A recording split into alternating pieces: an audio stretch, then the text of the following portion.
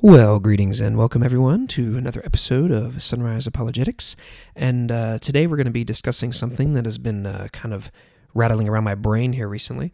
I was showing some members of our church in our church history class the BBC television film Martin Luther Heretic.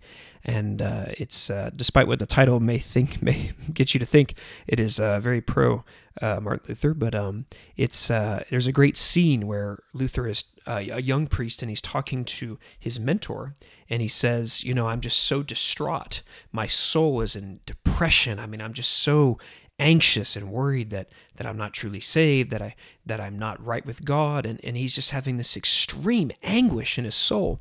And his mentor just looks at him and says three things. He says, eat more food, get more sleep, learn more about God. And Luther is just perplexed by this and is just like, what? That doesn't help me at all. I wanted some deep, thing from you, my mentor, about God and how I could get closer to God. But the mentor is exactly right, and it got me kind of studying and thinking about some verses, and I'd like to share those with you now. So the first one that comes up is at the end of Luke chapter 24, starting about verse 36. Jesus appears to the disciples. They were talking. He stood among them and he said, "Peace to you." And they were startled and frightened, and they thought they saw a spirit. And he said to them, "Why are you troubled? Why do doubts arise in your hearts? See my hands and my feet, that it is I myself. Touch me and see. For a spirit does not have flesh and bones, as you see I have." And when he had said this, he showed them his hands and his feet. Jesus is showing them the nails and the scars. And while they stood disbelieved for joy and were marveling, Jesus said to them, "Have you anything here to eat?" And they gave him a piece of broiled fish, and he took it and he ate it before them. And he said to them, "These are my words that I have spoken to you while I was with you, that everything written about me in the law of Moses and the prophets and the Psalms must be fulfilled."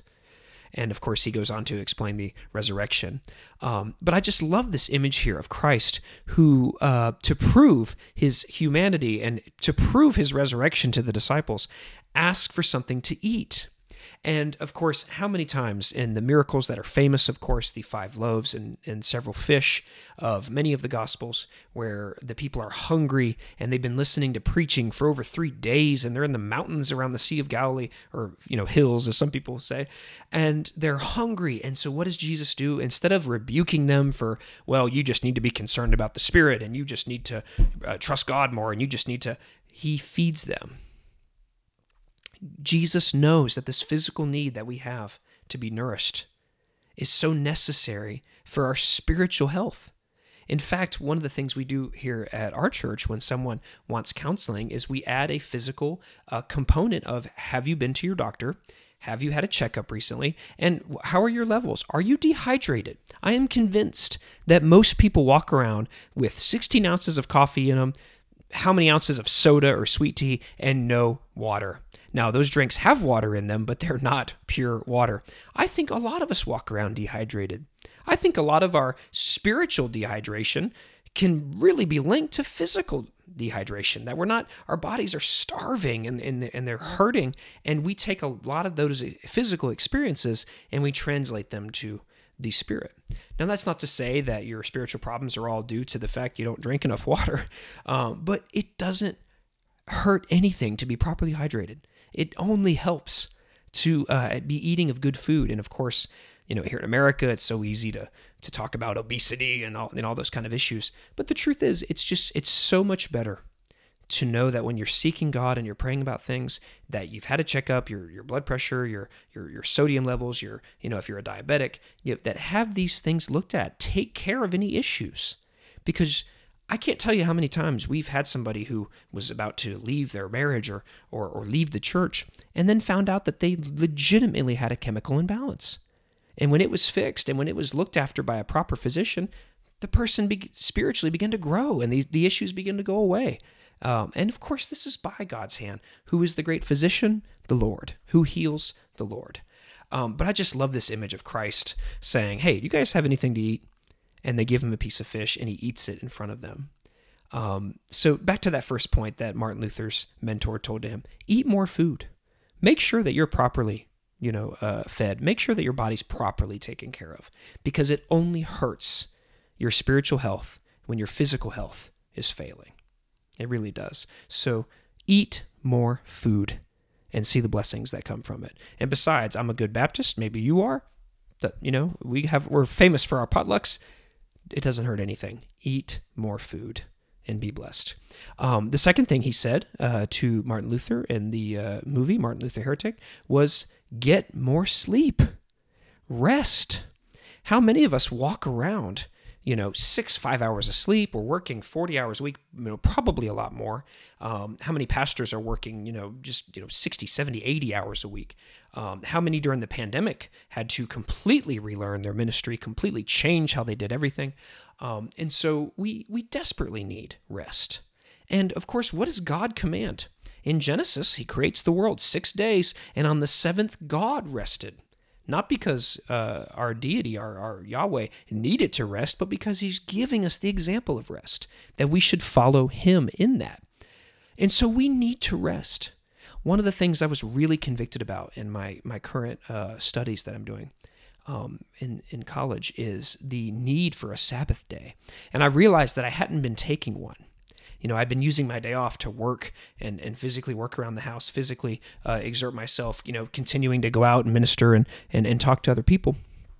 And I realized that I needed a day where I could just pull back and just, read the Bible for my own personal well-being, not a sermon, not a Bible study. Spend time with my wife, spend time with my children. This is so important, to have this Sabbath day, to rest. Jesus does this. How many times did Jesus leave the multitude and go up to the mountaintop to be alone with God? Jesus did. And so to follow the example of Jesus, no one can say is wrong for the Christian. So we should follow the example of Christ. Get alone with God. Get to the mountaintop. You can't stay there, but you can't stay in the valley. You cannot work 24/7. Get more sleep. Get more rest. And the text of Scripture that I really enjoy about rest is from Hebrews. And the author in chapter 4, verse 8, is talking about the context of Joshua, and he had given them a rest. It says, "For if Joshua had given them rest, God would not have spoken of another day later on. So then there remains a Sabbath rest for the people of God.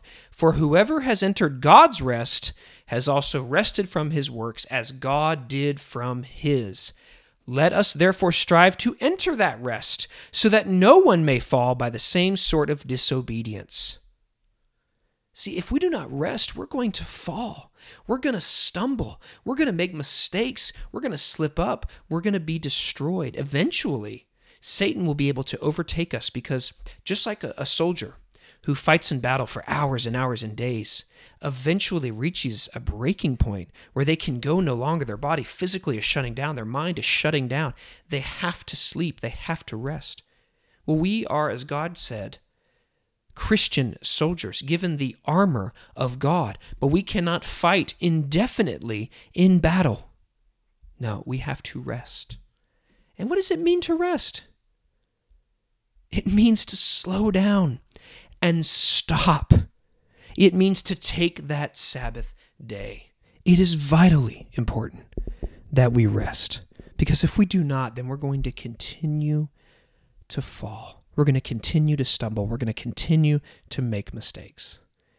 Who can say that it is wrong when Jesus has expressly given this command, when he has expressly desired that you and I would rest and rest in him?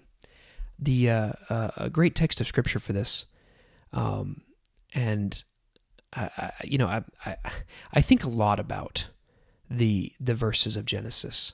I think a lot about the verses where Jesus goes to those mountaintops, because I found that so often we'll read those, Christians will read those, but then the culture that they live in will begin to come in and take over and say, well, you need to work, you need to get off your sorry, behind, you need to get up and do some of these things. I live in the South, where there is sort of a culture of a day off, and men kind of take pride in never taking a day off, and I always work 24/7, and I think this is wrong. I truly do. I think it is wrong to act like that you don't need a day off, especially when God has commanded it. He's commanded it for you. But once again, here we are, and what do? We act like, well, I know better than God. I know better than him. And so, it's wrong. It really is. So eat more food, get more sleep, and then what's the final thing that the mentor told Martin Luther? Learn more about God. And of course, you might be going, well, duh. But I found that so many people, and especially people who've been in church for a long time, kind of reach a plateau where, well, I've kind of learned all the Bible stories. And I kind of feel like I've learned everything there is. And we haven't. And there's no way to. Here's a great text in John chapter 6. It says in verse 45, "It is written in the prophets that they all will be taught by God. Everyone who has heard and learned from the Father comes to me. Not that anyone has seen the Father except he who is from God. He has seen the Father. Truly, truly, I say to you, whoever believes has eternal life. I am the bread of life.